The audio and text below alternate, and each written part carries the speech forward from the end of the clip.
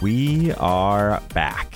It's the Joe Holka Show presented by FanDuel. Time to get our feet set for the next week, but Davis Maddock is dropping by first to give us 3 key takeaways from the weekend that was and why it matters going forward. After that, we have Sigmund Bloom to talk through some trade targets, a bit of a buy-sell going into this week, essentially players we should be higher on or lower on, and how to take advantage in our fantasy leagues and in DFS. Wrapping things up with our DFS First Look segment with Ryan Hodge. Super valuable to see what our first impressions are with pricing on the upcoming slate, so we'll bring you guys along for the ride. If you enjoy yourself, do me a solid, leave me a rating and review on Apple Podcasts and consider following on Spotify. Trying to make that push for top 10 in the fantasy sports category this year, and I need your help to get there. Outside of that, you should already be in the habit of joining the Listener League every week, but if you don't know what that is, essentially it's just the best contest in all of DFS, completely rake-free, and the weekly champion will get the first pick from the sports memorabilia we pull out of the Pristine Auction mystery box every Monday. So enter at FanDuel.com/Holka. That's FanDuel.com/Holka, and if it's your first deposit, you'll enjoy 20% up to $500 just for starting the process through my link, and it also supports the channel, so thank you. But maybe things just haven't been going well on DraftKings, and it's been a while since you tried FanDuel. I would definitely urge you to use that same link to give things another shot this week. We would love to have you join our community. I review lineups from this tournament every Monday live on stream. One more time, FanDuel.com/Holka. Now let's get into the episode.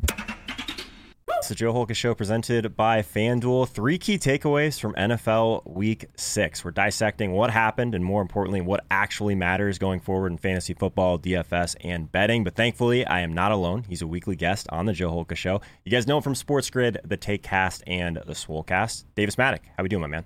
You know, we're licking our wounds a little bit. I did take an L yesterday. Congrats to you and the Tilt Space guys on the bonk. Classic. It's such good TV when you don't even realize that you have a sweat until it's like actually happening. I thought, I'm gonna be honest, the football yesterday mostly sucked. The noon games were terrible. Yeah, that's not new, man. Sometimes there's multiple weeks of football per year that are just terrible to watch, right? If it wasn't for DFS, would we even care?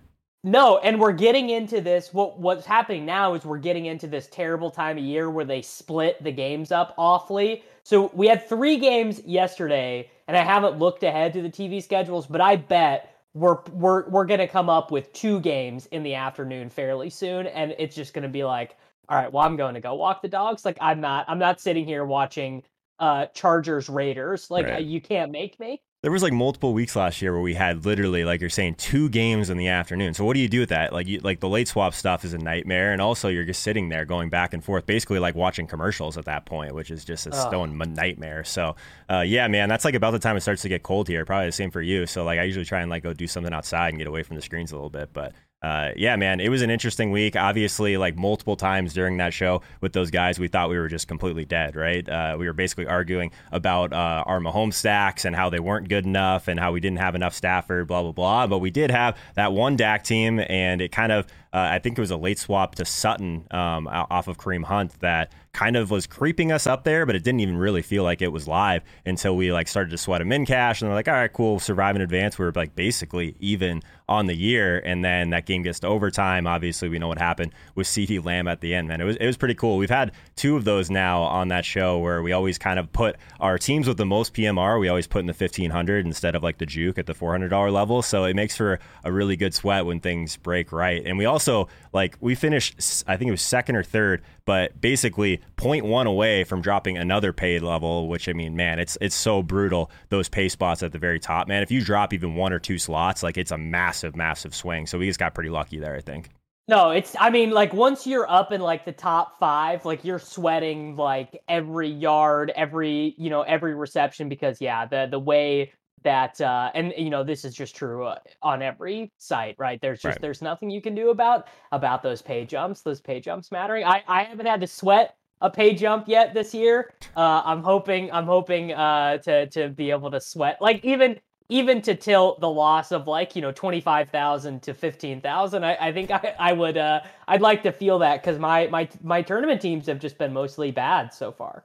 It's been kind of a weird year because I think we've had multiple weeks already where the chalk is just absolutely smashed. And then we've had a couple weeks where you just kind of needed a few contrarian pieces around the chalk. But even that team, we got Dak super low, but we had a decent amount of chalky pieces in the very beginning of that one. So weird that it all came down to the very end, like the last play. So definitely fun, but ready to move on. No one wants to hear my victory lap. So let's not waste any more time here, Davis. We want to talk about the Bengals wide receivers first today. So like Jamar Chase, 47.5% share of the team's air yards this year. T. Higgins, almost identical amount of targets, but half the yards at a much lower ADOT. And then we have this huge tier gap. And then Tyler Boyd's just hanging out, man. What do we do with these guys? Yeah, I mostly just wanted to talk about T. Higgins because I've been flip-flopping on this for like each of the every hour the last 24 hours. So like we're on the Gilcast last night with Nate and Sammy, and I'm like, yeah, we all just locked in T. Like we didn't even think about it. We were like, yeah, he's the best 5K wide receiver play. And, the cards flip over. He's super chalk. He doesn't do anything. And, part of the reason he doesn't do anything is Chris Evans, randomly scores a 30-yard touchdown. Joe Mixon has the most targets of any game in his career. But it both anecdotally and in the data, it just feels like because the Bengals are not throwing a ton, Burrow has had more games under 30 passing attempts than games over 30 passing attempts. And Jamar Chase is just like the man. Like Jamar Chase is a Justin Jefferson, DeAndre Hopkins, AJ Brown style immediate stud. And so even if his real target share, like we play all 17 games and Chase ends up with a 27% target share and T ends up with 23.5, it would not surprise me for Chase to have way more, like have a higher ADOT, to have more targets in the red zone. And T is obviously cheaper this week as a result of, basically having 4 straight games of bad production. But I'm just I need a sounding board on the Bengals wide receivers. Basically, like, what is T. Higgins?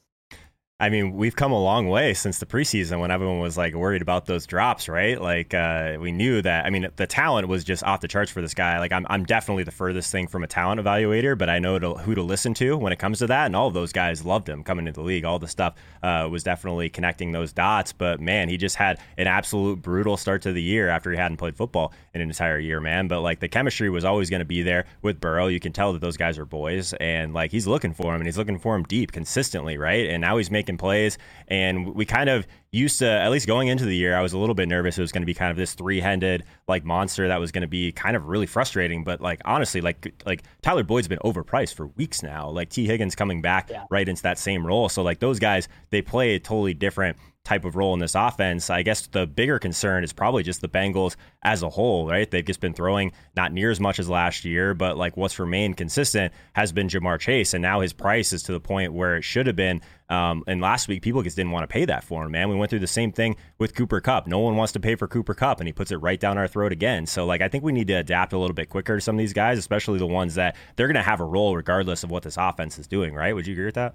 Yeah, no, you're right. I mean, the guy who is going to get left out is going to be Boyd. Like, Boyd is the guy who goes from, like, yeah, when everyone around you is bad and you got Andy Dalton and Brandon Allen throwing you passes, and it's not like Tyler Boyd is bad. It's just that he's fine, and Jamar Chase is amazing, and T is really good, probably better than his results have shown up until this point. So, like, Tyler Boyd is probably like a 4,300, like he's like McCole Hardman, right? He's like a $4,200 guy who will score a touchdown every once in a while. He's going to need the volume though to kind of elevate like into like fantasy relevance, right? And if they're not going to be passing as much as we thought they would, like he's just going to end up being kind of an afterthought from a DFS perspective for sure. You mentioned McCole Hardman, man. I didn't think his ownership was going to get to where it was in some of the small field stuff. Like that was wild, right? Like it used to be like you can just toss in McCole Hardman on your Mahomes stack. It differentiates you and you just go on with the rest of your slate. But man, he almost made you more chalky last week, right? Like I couldn't believe when I flipped that over. He was more owned than Tyreek Hill in the SPY. Wild. And the reason I know that is because I thought I was going to be Galaxy. I was like, okay, I'm going to do Mahomes double stack, but I'm not going to play Kelsey, who I know is going to be really chalk, and I'm going to play Hardman as the second chief, and Hardman will be like 9.5%. And he was not. He was 18.5% in the SPY, I think.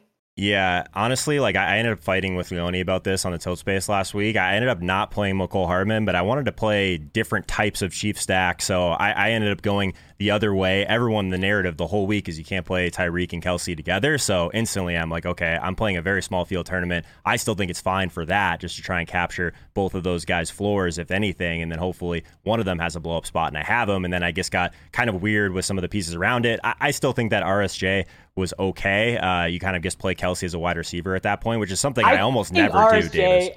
I think I never RSJ do was that. a terrible tournament play. And I Maybe. but maybe I'm wrong. Maybe I'm wrong because you just don't see $3,000 players with that much usage that often.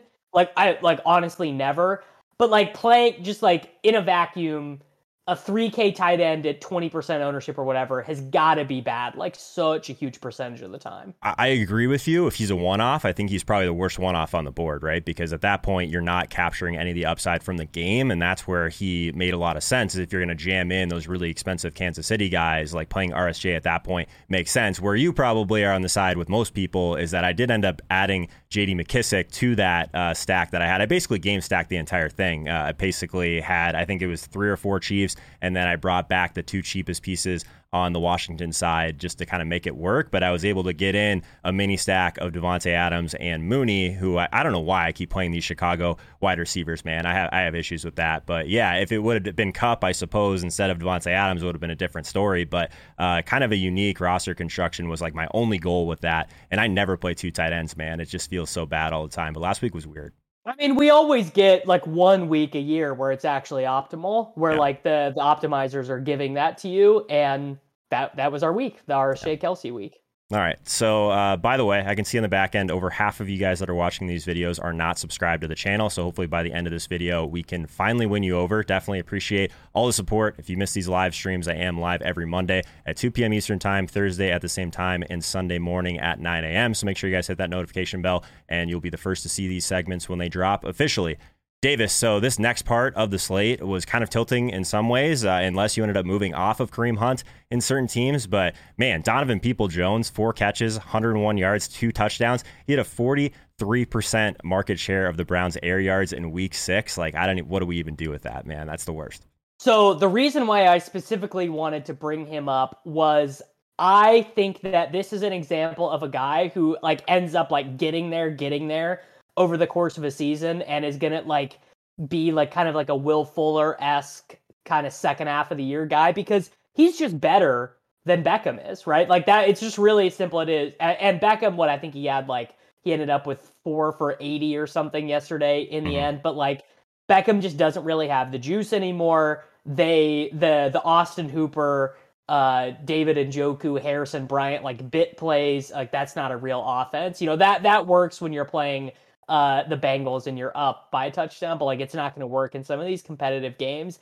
And DPJ started out the year like terribly, like was like playing all the like running all these routes and not being targeted.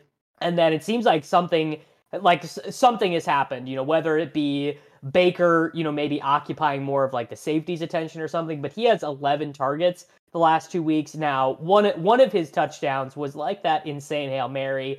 That's not going to be very repeatable. But I also think with no Kareem Hunt and the options being, you know, Demetric Felton and Dearness Johnson as the replacements, I think they'll act, you know, you'd think that with Chubb as the lead back, that it'd actually make them more run heavy.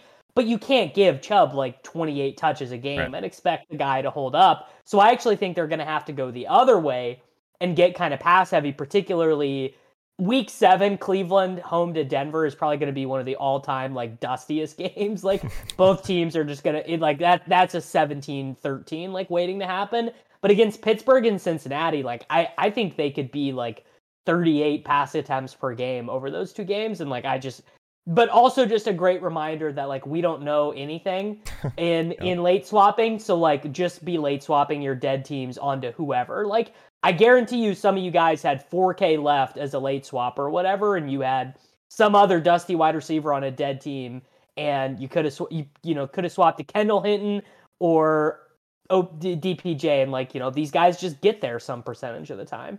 Yeah, these late swap decisions, man, it's really like if you're sitting there between two players and one of them makes you really uncomfortable and the other one, you're like, you think that there's some leverage there and that there's some, you probably should just play the guy that's uncomfortable, right? I was sitting there basically staring at Josh Jacobs versus Henry Ruggs, and I know they ended up like pretty similar, but man, like as soon as he broke that big play early in that game, I'm like, why don't I just play the wide receiver? The ceilings for these guys are still sky high, and he was like 1% owned in some of these contests, man. So late swap is still, like, I think that's like one of the fun parts of DFS, and people just like the only thing that's left fun for me on a losing Sunday is like, well, at least I get to flip the cards over and see that I have some guys at 1%. Like that at least feels gratifying.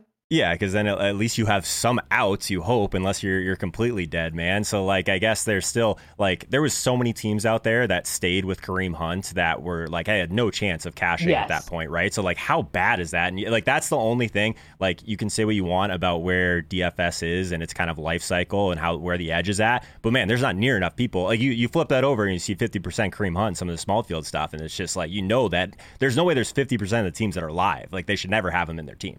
Yeah, I mean, I ended up with no Kareem Hunt yesterday. Same. I ended up getting off of all of him because of the way that the early games went, and Sutton was there, and Amari Cooper was there. Oh man, so brutal to have 6,400 available on the Hunt teams and have to go to Cooper and not be able to go to CD. Just absolutely brutal there. But yeah, I mean, like if anyone has ever learned anything from listening to me talk about DFS, I hope it would be that you just got to be swapping way, way more than you are swapping. Yeah, absolutely. So before we move on here, I want everyone to pause this video. Let me know in the comments your biggest regret from week 6. I know I have some regrets, so I'll be right there with you guys. We kind of got bailed out by CeeDee Lamb, but that's sometimes how it works. But I definitely love kind of diving into just the tournament strategy as a whole, Davis. So part of the reason that the Tilt Space is so fun is because we get to talk about stacks, like strategy, kind of get in the weeds a little bit, but specifically bringbacks. Like I think that contest size matters when it comes to this sort of thing. But like, do you think that there's at least an argument that we're kind of forcing that like a little bit more than we should be?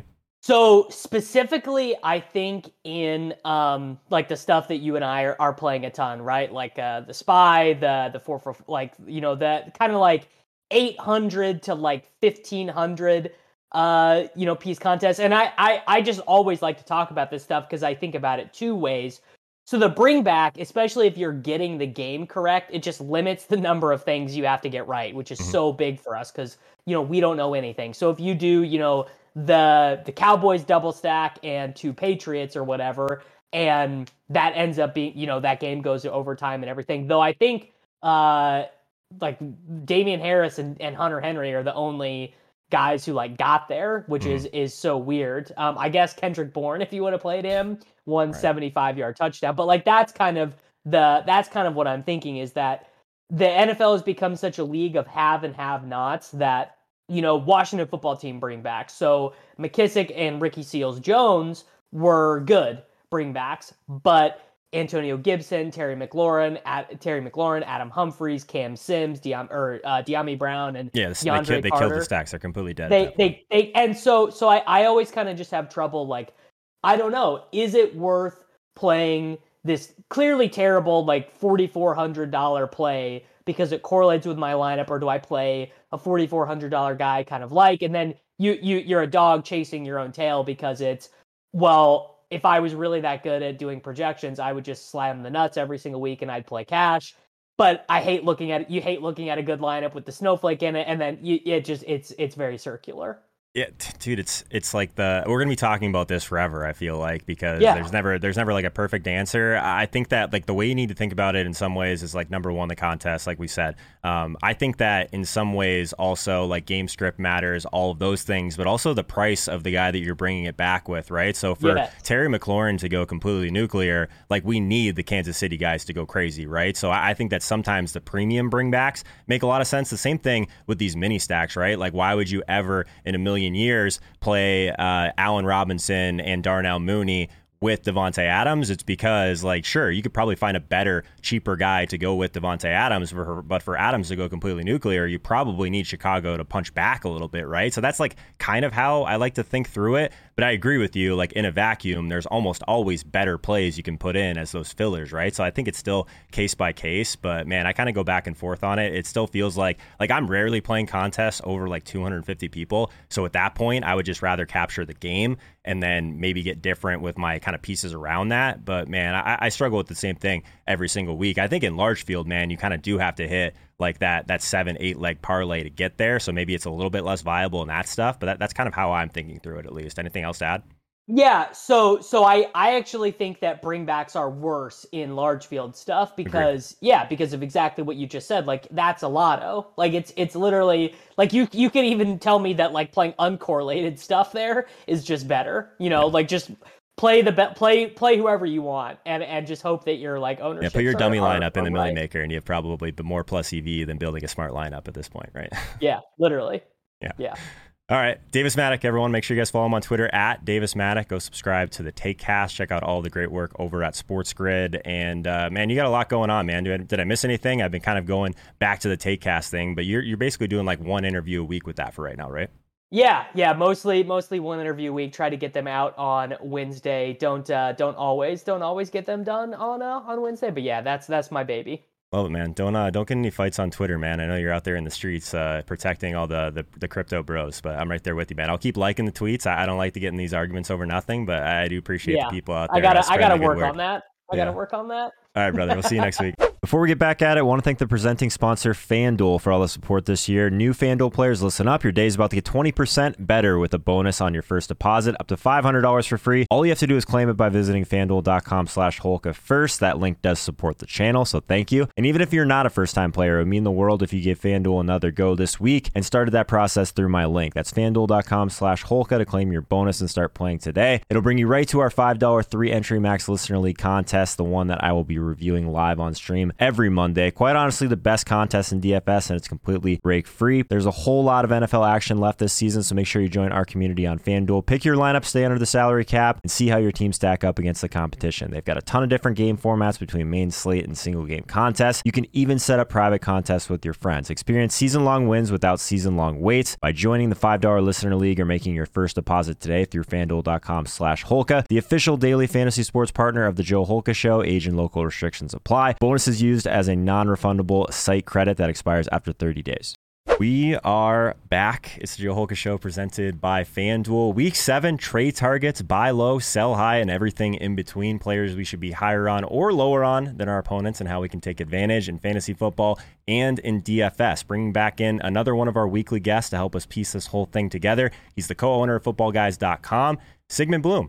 Joe, at the end of every week, so many things happen that go against our expectations, go with our expectations. We have entirely new considerations. Going into the week, we thought we were going to have Nick Chubb and Kareem Hunt. Now we had to learn about Dearness Johnson. He's playing on Thursday night. And it's so much to just process everything and try to understand going forward what we need to know that maybe it is removing emotion from fantasy football for me this year.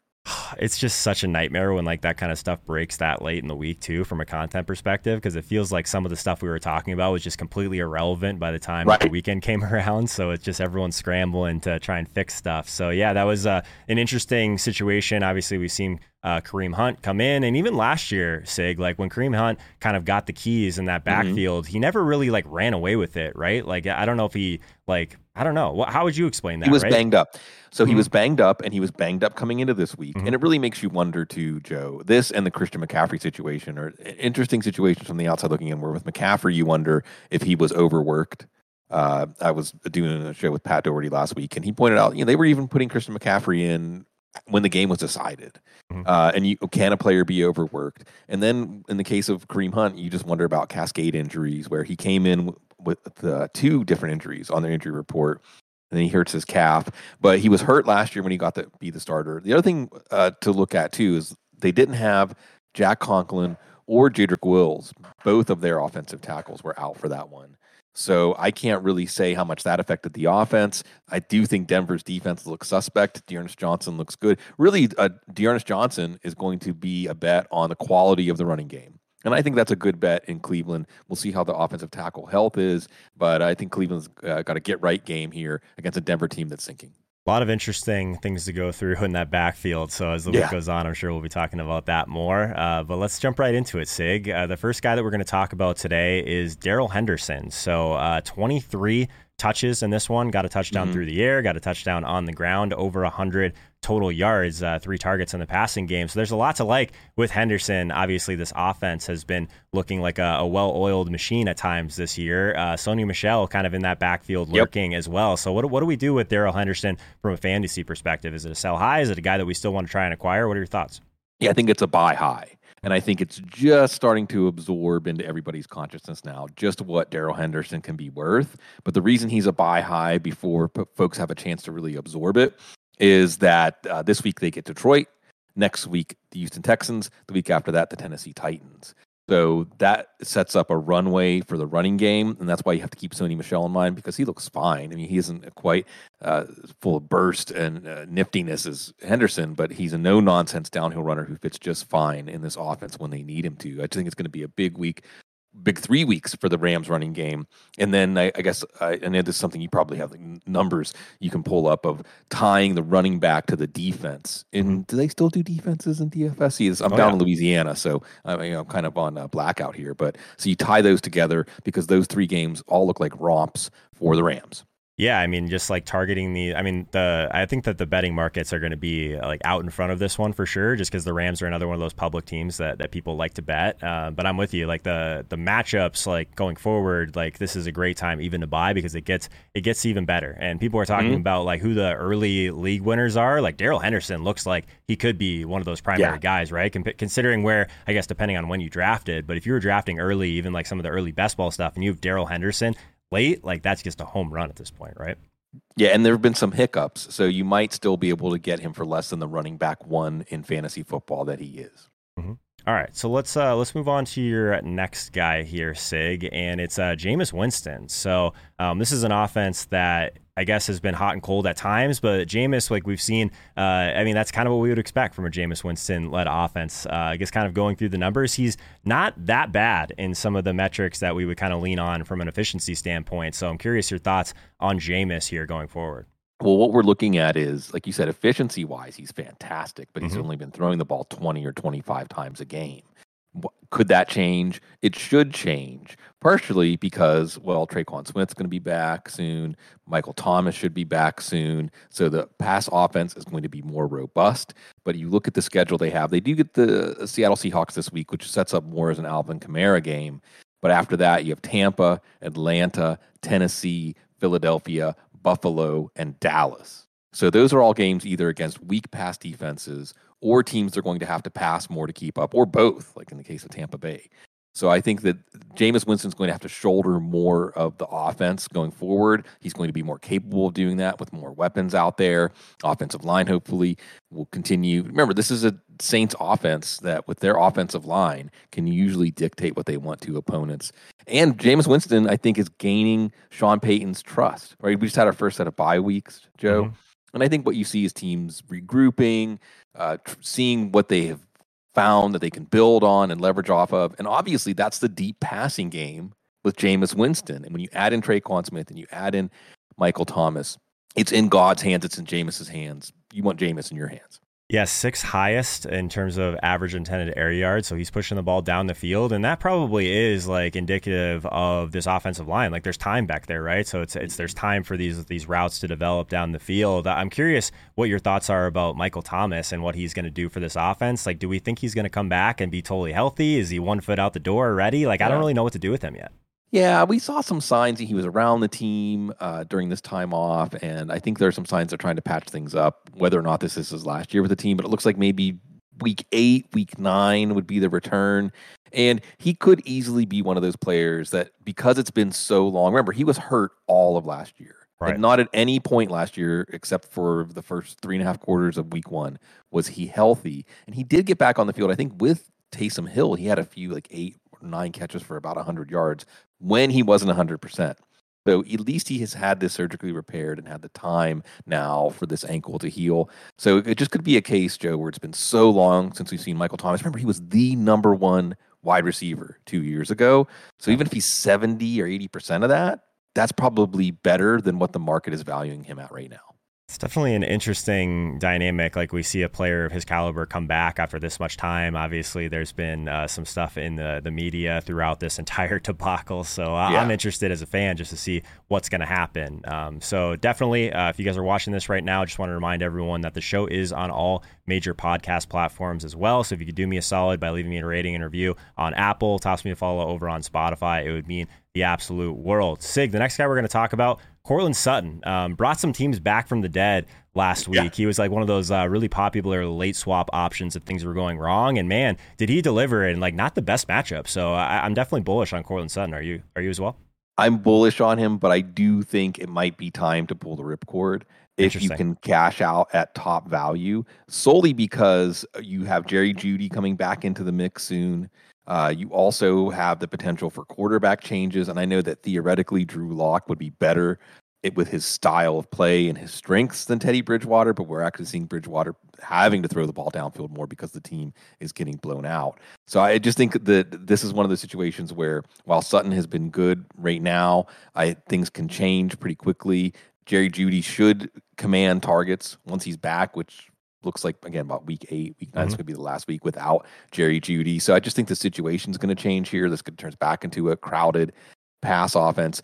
The one thing that Sutton could have going for him is the Denver defense is no longer the hallmark of the team. They just lost another inside linebacker. This looks like a ghost ship, right? This looks like a team that it's just a question of getting to the end of the season and firing Vic Fangio and starting over again. So it's not all negative in the outlook for Sutton, but I do think that things have come together for him in the last few weeks in a way they might not again soon.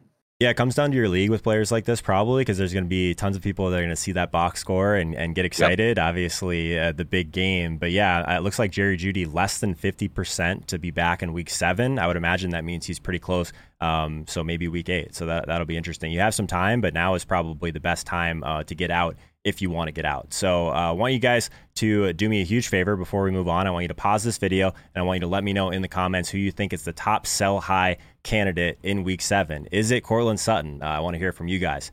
Sig, the last guy that we're going to talk about today, Khalil Herbert.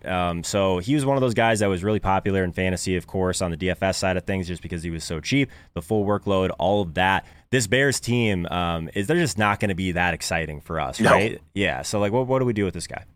They should broadcast all Bears games in black and white. Yeah, right? Exactly. It would make a lot more sense. Here's the thing with Khalil Herbert, and he looked great, and he certainly has made himself money in the sense that he's clearly the long-term backup to David Montgomery, and he has a future in the league. Future in fantasy, well, remember, it was Damian Williams and that COVID list designation that got Herbert the opportunity. And Herbert looked great. By the way, he had another touchdown that was wiped off the board by penalty, or could have been an even bigger day. This week, you're going up against Tampa Bay. I mean, it's Tampa. It's going to be really interesting to see. This is really going to make smoke come out of Matt Nagy's ears, right? Because you have to abandon the run against Tampa. Will he do it, though? I don't know. He might just ram it right into the line 10 times. Who knows? I know, right? So let Justin Fields play. I don't know. Then they play San Francisco. That's another team. The Steelers. This is not exactly a run-friendly schedule for whatever opportunity Herbert is going to get. Then they get to their bye in week 10, and then David Montgomery's back. So this might be that high watermark for Herbert, even though we're excited about him as a player long-term. It doesn't look like the Bears' running game is going to gain that much momentum over the next few weeks. Yeah, Herbert is $6K on FanDuel, so he's still really cheap, but it's kind of nice that we don't have to think about it because the matchup is that bad. So, yeah, I'm probably not going to go there. We've been talking to Harmon every week, it seems like, about these Chicago wide receivers, obviously A-Rob. And, I mean, the busted coverage where A-Rob is just waiting for it was just the worst. As someone that's been kind of invested in this passing game from a season-long and a DFS perspective, a decent amount. Well, what do we do with Allen Robinson and Darnell Mooney at this point, right? Like, it is very condensed, which is great. It's just such a vanilla offense. They're not really letting Fields do much. Yeah, this is the test week, right? It's Tampa. I mean, this is the week that everybody abandons the run against Tampa. You're going to hopefully see at least, could we get 30 pass attempts maybe from Justin Fields, and otherwise let him play, let him learn the limits, at least right now, of what he can accomplish and see what his playmaking ability can do. So I think this is that last test week. But I would imagine a lot of people who have Allen Robinson are tired of having to decide whether to play him. Sometimes this is a nod to our show, Joe. We have the Cue the Chuck D, the Shut 'em Down segment on our waiver wire show on Tuesdays. And sometimes it really is cathartic to just drop somebody, even though it might not be the right thing to do, because you don't want to have to agonize anymore. And I think even if Allen Robinson does have a big week against Tampa, who's to say that he's going to turn around and reproduce that? It could just be a street fight against San Francisco, against the Steelers. We'll see. But the point is, will it be sustainable? Are you just going to be chasing that one good week for 3 more weeks and frustrate yourself even more? So I understand bailing on Allen Robinson in short bench leagues or trying to make a minor trade in typical leagues so you don't have to think about this, because obviously it's not. I don't know what Allen Robinson did I shouldn't really say it's too bad because he's made a great living playing football. But he's just had, he's been in wide receiver hell for so long, and we can only pray that next year things will finally work out for him.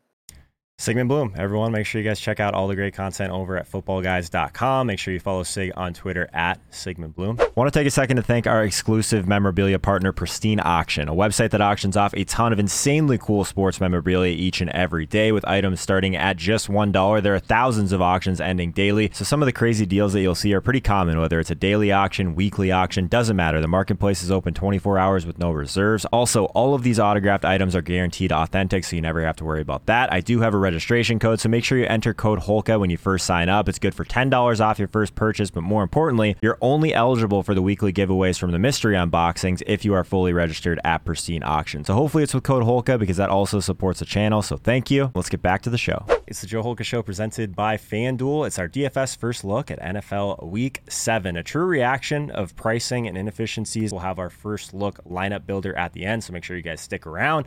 I always say we, because of course I'm not alone. From Fantasy Labs, we have Ryan Hodge back with us. Hodge, how was your week 6, my man? Yeah, we booked a loss, dude, for like the 4th straight week in a row. Tournament life, my man. Tournament life. I know. One of these days I'll come on in here. I'll be like, it was good. We finally got 30K and it was good. But this week was the week where I nailed the components that were not part of my stack. It's just too much Herbert. And it didn't pan out. But like, I don't know, man, just can't put it together. Couldn't get the stack right last week, or got the stack right last week with Brady or whatever, and then this week I can't get the stack right with Herbert, but I nail all the other pieces like Thielen and whatnot. So it is what it is. Man, I haven't been able to get Minnesota right this entire year, right? I've had the Jefferson one-offs when Thielen goes off, and then last week I basically just stacked up the entire game because Madison was chalk, and then this is the week where Kirk goes nuts. I think Kirk was actually the top scoring quarterback. He was, I guess, until the Dak stuff happened. It was pretty close. Yeah. So tough scene, man. It's these I couldn't get comfortable last week in general. I just did not feel good right up until lock. Those locks where you finally hit submit, yes, and then basically kickoff happens, and you're like, what did I just do? Because I've made a lot of mistakes here, and I'm not sure how to fix it. That was how I felt this past week. We got bailed out on the tilt space with CeeDee Lamb. I guess. Yeah, so that was great. But outside of that, man, I had one reasonable team that never really was threatening to win anything, but it was a decent cash. But outside of that, just completely bricked, man. And then what was terrible for me was that when things were going not so great, I just started firing at the 4 p.m. slate, and then I bricked every 4 p.m. team that I made. So I had a decent cash on one of my main teams, and my highest dollar level at the 888, that team cashed for a reasonable score. And then why do I do this, man? I do this all the time. I gave literally half of those winnings back. So then I'm sitting there just man, this was a pretty good week. I got some stuff right. And then I gotta stop doing that, man. What do I need to just walk away from my computer, delete the FanDuel app on my phone? I don't know how to get away from this, man. It's not good. I don't know, dude. I've been there more times than I would care to admit. But it's those times where it works out and you're like, wow, I just turned a $2,000 loss into a $400 win, and so you're just like, oh, all right. And so, but it happens. That's the worst thing that can happen to you mentally. I know. You think you can do it every week. It's the same thing as playing the single game stuff, as the night game, as the one off. It's all right, it was a bad day, but there's always the night slate, man. So all right, always. Let's forward thinking show. Let's not waste any more time here. The quarterback position, Hodge. I'm gonna take a peek here over at pricing. It's one of those weeks already where it's kind of nice to see less games, right? Like I like the bye weeks in some ways because it condenses certain things, but at quarterback, man, we still have a lot of the heavy hitters, man. We got Mahomes, we got Kyler, we got Lamar, we got Jalen Hurts, which it feels like a long time since we've had Jalen Hurts on the main slate. Stafford, Brady, like we have all the guys, all the dudes, and they're priced pretty close to each other. Mahomes at 8,800, Kyler Murray at 87 against Houston. Lamar Jackson at 84. I guess that's the big price jump, right? Like we basically got Lamar after the Allen game last week, so he wasn't really priced appropriately, and now he's all the way up to 8,400, man. So Jalen Hurts right there with some of these heavy hitters like he should be, man. So what are your feelings on the top?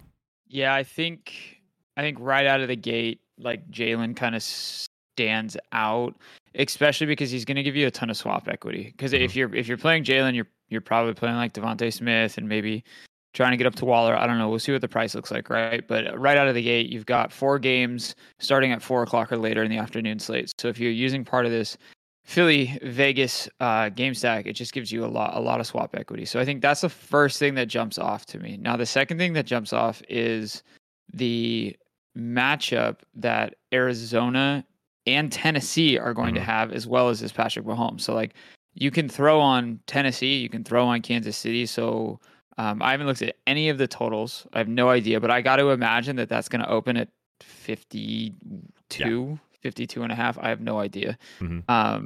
Especially if we get a healthy Julio, or not a healthy Julio, a healthy AJ Brown, who's going into Monday Night Football. His status is up in the air, but I don't know.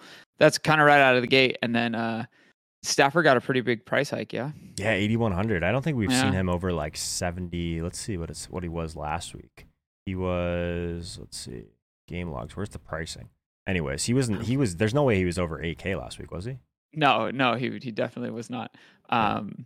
So yeah, like that's a massive price jump on a team that you want to run the ball to. I keep saying that, like you want to,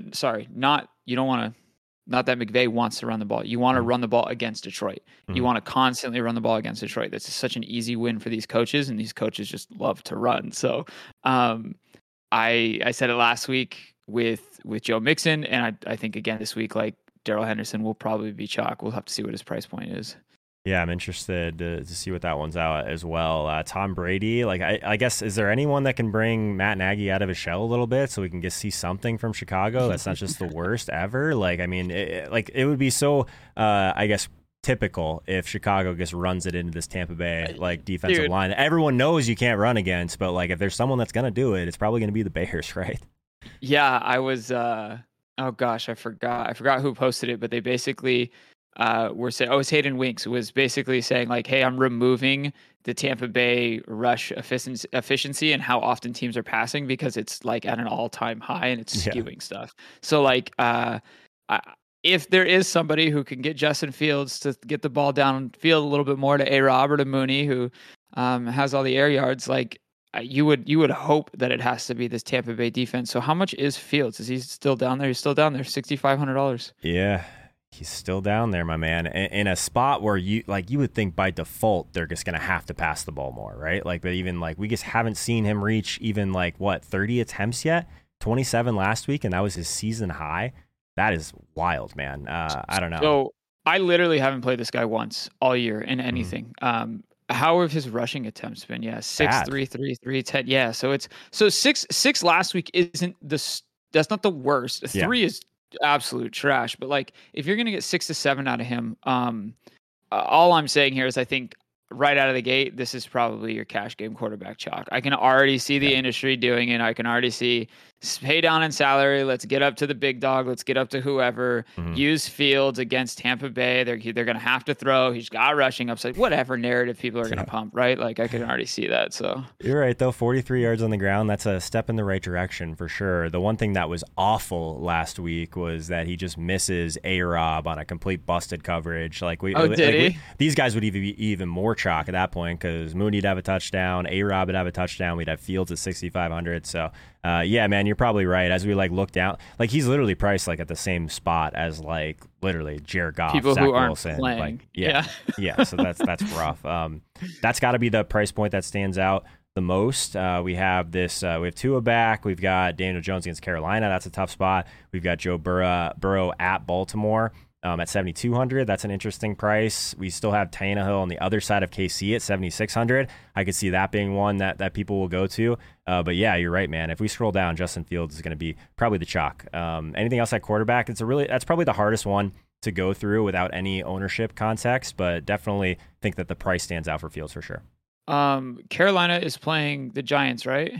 Yeah, I could see maybe, Sam Darnold not catching a ton of ownership, but being in a hashtag good spot with good pass catchers. Are we sick of? Well, tell you what, we'll talk about Robbie Anderson when we get to wide receiver. Why don't we move on to running back first? Okay, let's move on to the running back position. Derrick Henry is 11K. So if anyone missed the Pristine Auction mystery unboxing, spoiler alert, we did pull a Derrick Henry jersey out of that thing. So check out the description, the link in the description if you want to be eligible for that giveaway next week. It's a pretty awesome jersey. The big dog is 11K. Are they just like trying to figure out what price they can put him at to where he's not 35 for 40%? Is that basically what this is? Is it the matchup? What is it? Yeah, he's got 5 straight games of 100+ yards. He's got multi touchdowns in multi games. The guy is, and I think the pass work narrative stuff is definitely, got blown out of proportion after those first 2 games because he really has not been involved since then, in any way, shape, or form. That being said, though, did they need him in the passing game the last 2 weeks? So sure. I don't know. 11K is very expensive. You can run on Kansas City, which is nice. You can throw on Kansas City. So yeah, I can tell you right now, I don't know if I would, take straight up fantasy points, but probably on a point per salary bet, I might take, Darrell Henderson plus 8 or whatever it is, right? Or whatever you're going to give Darrell Henderson against Derrick Henry, for the money. Save 3K for the dude. salaries. It's yeah, wild. that's all. Then the workload is just absolutely nutty for Henderson too, right? I think 24 total opportunities with rush attempts and targets, high value touches. Dude, that guy caught a freaking ball in the end zone. Give me a break. You love to see your running backs get used like that. I ended up with, I think we had him on one of our tilt space teams, but he didn't make it into any of my main builds. And as soon as you see a guy like that catch a ball like a wide receiver, you're like, I just completely got this play wrong. So I didn't even see that. I didn't even think that was possible. So that's rough, but he's all the way up at 8K now. I guess RIP Christian McCaffrey jersey in my background. He's all the way up at 10K, just chilling on the IR now. 3 weeks. Yeah. I guess the other one that really stands out, Hodge, Cordero Patterson, he's 8K. Is he just going to absolutely bury us this week? Because I don't have no idea what to do with this guy. Look at the game log, dude. I guess I don't either. He's a wide receiver that's going to give you 5 to 7 rush attempts, and he's going to get all the work in the red zone. And if he touches the ball, I don't know. How do you justify an 8K price tag if he's going to touch the ball 12 times, 14 times? But it's actually closer to 20 opportunities. I guess, yeah. That's because that's. I don't know. Is Darrell Henderson's going to give us 20 to 23 opportunities? You can play him a wide receiver too, so that changes things a little bit. Yeah, I'm being devil's advocate. I think the play is extremely thin. But you probably can't play him at running back, but you probably, at 8K, you can make a better argument at wide receiver for sure. Yeah, probably. But hard pass, man. Just whatever. All right. Chuba Hubbard is 7,300 against the Giants. Obviously, we've seen the workload. Without McCaffrey, we've seen the sample. He's not necessarily like what Mike Davis was getting last year, but man, the usage is great, and he's been scoring touchdowns. There's not a whole lot of bad things to say about him. It's a good defense. There's going to be a decent game script for him going forward. He's basically the same price as Joe Mixon and DeAndre Swift. DeAndre Swift, man, he just keeps smashing no matter what is happening in the game, so that's kind of interesting. Fournette's all the way up to 7K. Darrell Williams, 6,700. CEH won't be back this week, will he? No, I don't think so. It's a decent price. Look, we talked about it last week on the show. DeAndre Swift leading the league in high value touches. So here's the thing, though. The Rams are pretty brutal. But where DeAndre Swift gets his work is in the passing game. Mm-hmm. So I really don't hate that play. But can we go up real quick? Because I prefer the guy in the middle of Hubbard and Swift, and it's Joe, dude. Mm-hmm. Baltimore opponent plus minus of plus 3.1 to opposing teams' running backs. Like, you can absolutely get there. Dude, this Chargers game on Sunday just has me full blown tilt. Like, I don't understand. 6 points out of them. Nobody gets there at any spot on the Chargers. Like, it's just absurd. All of that being said, you throw that away. Like, you can run against Baltimore. They're giving it up, and Pirine will be back. It was just a COVID thing, but like, his workload is great, man. It's very, very good. So I think out of those three groups right there, I still think it's Joe Mixon for me. Lombardi, Fournette there. What's his freaking nickname? Lombardi Leonard or whatever. He's got all the nicknames, dude. He's got playoff Lenny. He's got like Monday Night Football Lenny. He's so annoying, man. It's so Lenny. Brutal. Yeah, exactly. I don't know, like 7K is probably going to be a pass for me. I much prefer the 6,500 or the 6K Leonard Fournette in a decent matchup. Look at the usage, man. This guy's so annoying. It's like this is what he does every year. He like comes in, he gets his like 25 opportunities at like a 2.3 yards per carry, but he catches balls and he scores touchdowns. He just buries you, right? The efficiency is just always so brutal that it's harder to get there. The price is nice. You're just looking at the volume. I know it is tough. Who do they play? Vegas or Chicago. We just talked about yeah, man. I don't know. Chicago's not been very friendly to running backs in over the grand scheme of things. So, and just how much they pass, but like, I don't know, man. That's tough. It's probably a fade for me at 7. Yeah. And shout out to us for talking about DeAndre Swift as like the Kamara type of usage, right? Like, he's going to get his like 12 to 15 carries, but he's also going to get like 6 or 7 opportunities through the air. And he's just like such a big part of this offense where it matters. Like, they just don't have a lot of playmakers there. That's what it comes down to. So I'm going to see if anything kind of pops out here as I'm scrolling down. Khalil Herbert, are we playing him against Tampa Bay? Probably not, but he's 6K. So I don't care. I don't know, man. So, hey, what happened with Devontae Booker? Because I know we kind of talked about him. I didn't watch a whole lot of that game. Did he just not get touches, or was he just not efficient? Or 16 12 rush attempts and 16. Okay, whatever. It was tough, like you said, tough spot against the Rams. But we would have liked to see the volume be a little bit better there for sure. Yeah, so I think that's kind of my thing here. Like with Khalil, like even though Khalil's probably going to touch the ball 6 more times than Booker did last week, like. Or maybe he doesn't because they're throwing, right? Because nobody's running the ball against the Rams, right? Tampa Bay. Sorry, back to Khalil. Yeah, nobody's running the ball against Tampa, so I don't know. Yeah, I was looking at these Arizona running backs, man, because Chase Edmonds has been so like dependent on game script. Like, James Conner got another 16 rush attempts last week. He's not really being used through the air, but it's Houston, man. So like 6,500 for James Conner, I think is at least interesting down there. Yeah, I don't know. I think there's a lot of guys in play at running back, but no like crazy price points that stand out to me at first glance. Maybe Darrell Williams is 6,700 again if we want to go back to that. Like, there's the touchdown upside is just always going to be there. And I don't know. I wasn't like a guy that ever really played CEH, but we also never really saw CEH get 21 rush attempts and 4 targets, right? So it's weird. Totally different. Yeah, look, I think a lot of people try and get way too thin at running back. I mean, I'll see some lineups where, great, you got there with J.D. McKissick because, Gibson gets out, or I saw guys with like Chris Evans, and I'm not talking like just scrolling through the Millie Maker. I'm talking like people posting in the Discord and stuff. So like, yeah, I'm calling you out. Like, you're way too thin at running back, guys. So like, I think it's going to be, this seems like a week. First take, #first take here. I don't know if I'll own a running back that is under 7K. I'm probably punting at tight end based off of this. Like, I think I want Darrell Henderson. I think I want Joe Mixon. I think I want those guys anchoring my lineup for sure. Yep, the opportunity cost of giving up one of those slots is definitely something to continue to think about. So as we move over to wide receiver, we have Devontae Adams. He's 9K. We were just like falling over ourselves to play this, I guess, anyone against Washington because their defense is so bad. So what is Devontae Adams going to do to them? I have no idea. Green Bay they play such a gross style, man. Like, I always like struggle with that a little bit. Cooper Kupp right behind him at 8,800. Tyreek Hill 8,500, and then Cordero Patterson above guys. Like, who would have thought we'd see Cordero Patterson priced above DeAndre Hopkins, priced above DJ Moore. Like, you know what I mean? Like, it's priced above Calvin Ridley. Like, if you would have told me that like a few weeks ago, I would have told you were absolutely out of your mind. But here we are, man. This is tough. Yeah.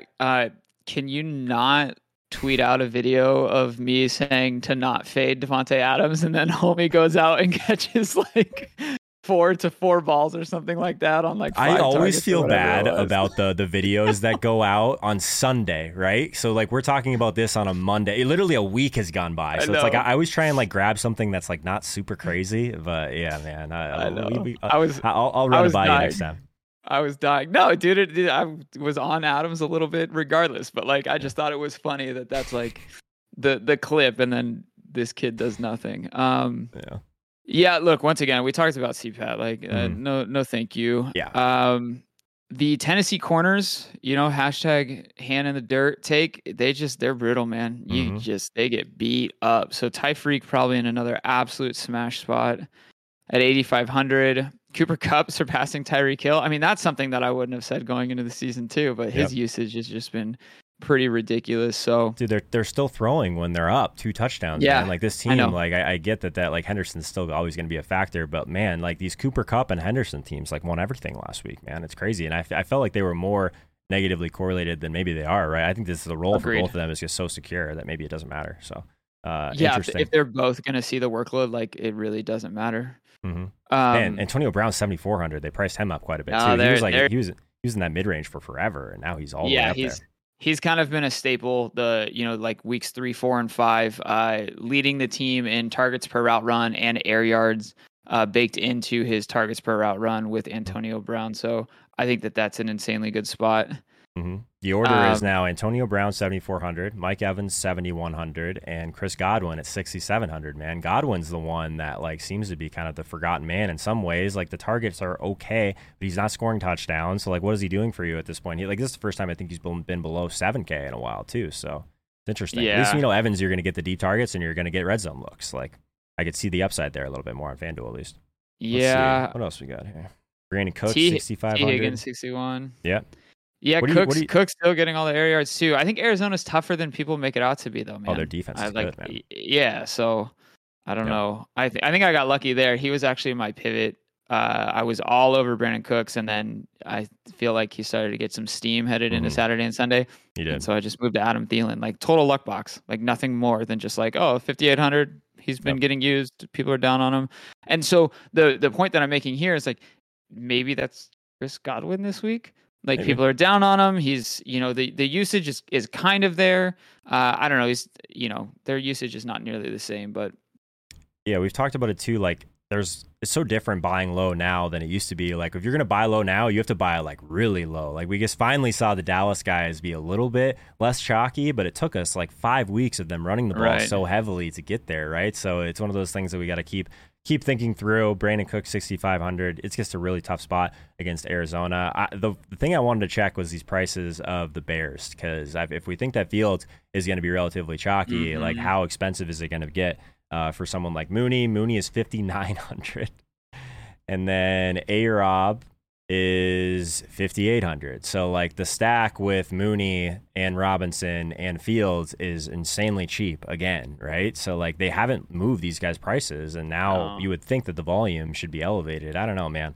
It's a tough scene. This is like if this is the week they get, like I've been on these guys more than it sounds like you have as like one-offs or mini stacks, all of that. Like I had a Darnell Mooney team with Devontae Adams last week. But they've been super low. But if this week they're super chalky and they go off, like it's just gonna be the worst thing ever for me. Yeah, because you won't have a single piece of it for the year. Yeah. Yeah. Look, this Hurts Devontae Smith thing is absolutely the chalk without a doubt. It took us forever. I kept looking for him. He's $5,800. What? Yeah, well, dude, he's right there. He's right there. I don't understand that at all. He might be on the cover. He might be on the cover of the video. Hang on. I mean, that's pretty low. Yeah, so if we're just looking at over the last, I guess this season, and we're looking at the percentage, I mean, I know it's high, and I don't even have to look at it. The percentage share of the team's air yards, we have Devonta Smith is still in the top 10, and that's his price. So, that's just not good. So, yeah, I'll be all over that. I mean, I need... I need another excuse to play Jalen Hurts, man. I play this guy all the time. So same. Yeah. So I'm in on that. That's an egregious price tag. So, yeah, like we're just scrolling down, trying to find like, whoa, Devonta Smith. Okay, interesting. In that range. Yeah. Go ahead. No, I was continue on Smith. Yeah, it was just Jacoby Myers. This is the week, just so we have that out of the way. And then Jalen Waddle, 5,900 after his explosion. Mm-hmm. That's another guy I feel like I've been playing a decent amount. Missed it because it's an island game every time. Same. Mm-hmm. It's like, who are the guys this year? It's Jalen Waddle. It's Pitts. All these guys go crazy on like Thursday Night Football. And yeah, man, tough scene. So once we get Pitts back, yeah, I'm interested to see there I am, like 9:00 on a Sunday morning. Like, all right, cool. That's good for like 30% of my best ball teams, I guess. Cool. You know, like when you resort to sweating season long.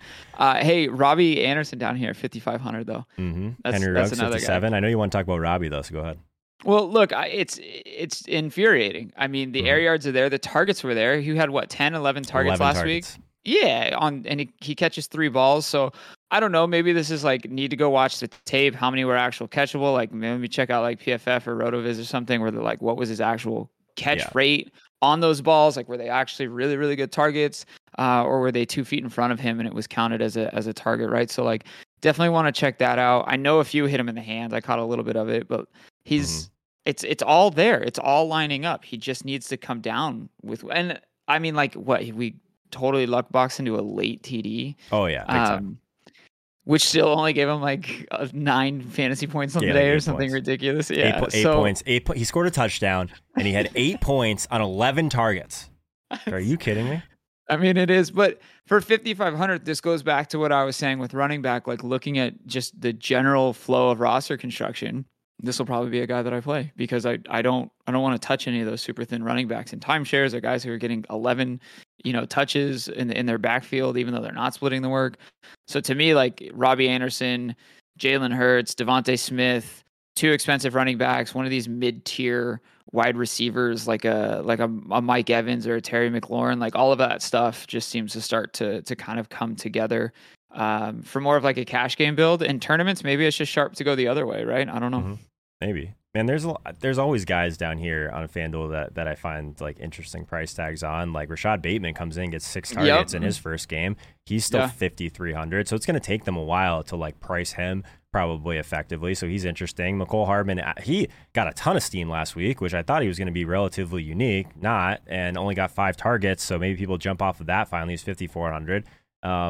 Man, there's some interesting prices down here. I still think that maybe going to Henry Ruggs, and I am not a Henry Ruggs guy whatsoever, but he has looked a little bit better this year. And he's getting some deeper targets. That was a late swap guy I was considering. Only 4 targets in the game, but got 97, was got in the box. So there's upside there at least. And I think I'm done with Jacoby Myers, which means he's probably going to score this week. I guess it's the Jets. So I don't know. That's probably it for me. Any of these other guys stand out to you? No, I think Bateman's really the only one. I kept scrolling below that, but Bateman looks like maybe the only other guy. You could play Jalen Reagor in like something super large field if you still want to absorb a good game environment, but be a little bit different. I think Jalen Reagor could be a little bit of a different option instead of Devonta Smith to pair with Hurts. But no, like these, like Bryan Edwards is an island game, right? It's a single game play for me. So I'm good after that for sure. All right. I guess we never talked about Calvin Ridley, 7,300. The only reason I brought him up is I wanted to see what Pitts' price was, and Pitts is 6,100 now after we haven't had these guys on the main slate in a while. So any interest in the Atlanta guys against Miami? Like that seems like thin to me. Well, no, I think Pitts really got there because of no Calvin in that London game, right? So like I think that's what really shot his market share of targets up through the roof. Catching like 8 or 9 balls on 10 targets. And so he's kind of cheap though, like relative to Kelsey and Andrews and Waller. Maybe not in the same tier with Calvin back though. That's all. Like I would put Kyle Pitts in that tier with those guys if Calvin Ridley doesn't play, but I mean Calvin should be back. So yeah, I'm with you. And like we talk about this, I feel like every week, but like the difference in pricing on FanDuel for tight ends isn't as drastic. Like you can still like find ways to get up another tier if you can find another $1,000 in salary. It's not like you're going from 2,500 to 8K like you are on DraftKings. So kind of interesting. RSJ 5,400. The usage is still absurd. Zach Ertz in an Arizona Cardinals jersey just to make the Cardinals situation worse is tilting. What else we got here? Dallas Goedert 5,900. Is Goddard gonna be back? Illness. It was he was out with like a, oh my gosh, it was non-contact related, I thought. So I'll have to double check. Yeah, well, I mean, he's going to be a jam for people at 5,900 probably, yes, right? Now that we have no Ertz there. I think I could see that gaining some steam. TJ Hawkinson, just everyone thinks he's banged up, goes out there at super low ownership, 11 targets, 74. So that makes sense. Darren Waller, 6,800, decent price for him. Like this Philly game is like actually kind of interesting to me, and I rarely play like these Vegas guys much, but that's interesting. Kelsey all the way up to 8,200. It's tight end, man. I want to see how ownership shakes out, so I'm pretty much good on this unless you have anything else. No, this Philly Vegas game is gonna be the chalk. Yeah. All right. And if it's not, then I'm excited. Yeah, for sure. All right. So let's before we move on, I want you guys to stop what you're doing. Go to FanDuel.com/Holka. Join the Listener League. Of course, there's a link in the description for that. $5 entry, rake free, 3 max tournament. One of the best contests in all of DFS. We talk about it every single week. That link does support the channel, especially if you're a first-time player. Maybe it's just been a while since you've given FanDuel a go. So thank you so much for restarting that journey with my link. Truly appreciate it. And tell your friends. Hodge, you ready to build a FanDuel team? Yeah, brother. Let's do it. People in the chat think they know exactly where you're going to go, so I don't want to point you any direction. I don't want to influence you. I want to see if those people are right. Okay. I took a peek, but I don't see anything. But it's absolutely Jalen. So I'll go check. Do I have to scroll up? Literally it. So someone's like, here comes Hodge making Hurts. Back incoming. Incoming. Yeah. All right. So let's get Hurts in there. I assume you're playing Smith as well. Yep. And then I'll let you bring it back with whoever. All right. So we got Hurts. Too big dog or not so big dog at 11K. I'm probably going to pass on that, at least this point of the lineup, but I'll throw Darrell Henderson in there at 8K against Detroit. I'll do Henry Ruggs.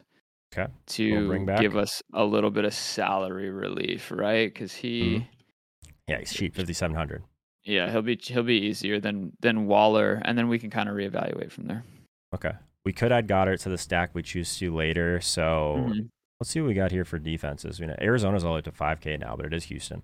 At the bottom, I just want to see who the first home team is. Tennessee against Kansas City. No, thank you. Nope. Giants against Carolina. That's probably the cheapest I would go. You could go Miami against Atlanta, but it's all the way to 4K. Just hope we get some pass attempts on the Atlanta side. Is there a road team that stands out? Not really. It's kind of gross down there this week. So maybe the Giants, but God, I did that last week and that was not super fun. Yeah, is there any cheaper defenses you like? I don't really like a lot of these down here for sure. No, it's actually kind of weird. I don't really want to pick on Mac Jones if they go back to just running the ball a ton with the Jets, so like I'm usually trying to find some sort of volume. And it might be the Giants. That's kind of the first one that stood out. We just flip the build, and if everyone's going to play Fields, we just play Tampa at 4,400. So I've been doing that a little bit more. I've actually been making it a point to get up in defense sometimes, just to force myself into something slightly different. So, put Tampa in there. Why not? Do it, man. Yeah. I mean, you can. Exactly what you're saying. People are so conditioned now to pay down at defense. Like I had Arizona at 1% last week. I got the Rams at 3% last week in like a nut spot. So it's definitely something I'm trying to prioritize also. So 6,900 the rest of the way. So we have tons of salary to work with. So I'll let you pick the next player. Sorry, I'm building the lineup too so I can see. Yeah. Jalen Hurts, Devontae Smith, Tampa Bay, Henry Ruggs, and Henderson. Yeah. And Darrell the GOAT. All right, let's do Goddard. Let's onslaught, man. Yeah, I think they're just adding that to it makes sense since we hate the tight end position and no more Zach Ertz. So, all right. So we got 7,300. So we got tons of salary to work with. If we did want to pay up for one of these other higher priced wide receivers, we could. I mean, we didn't talk much about DJ Moore, but I still think that against the Giants, he's 7,700. 13 targets last week, man. Only came down with 5 of them though. So people are gonna seems like a buy low. Weird.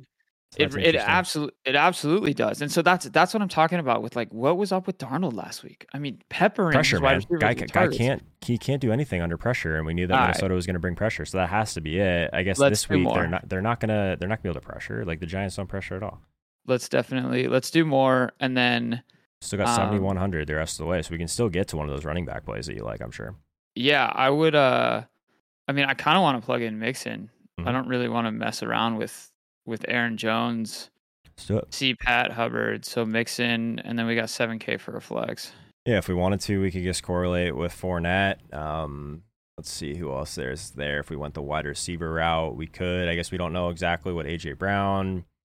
Honestly, we backed ourselves into probably playing Fournette at this point, but I mean, the volume's fine. Yeah, do it.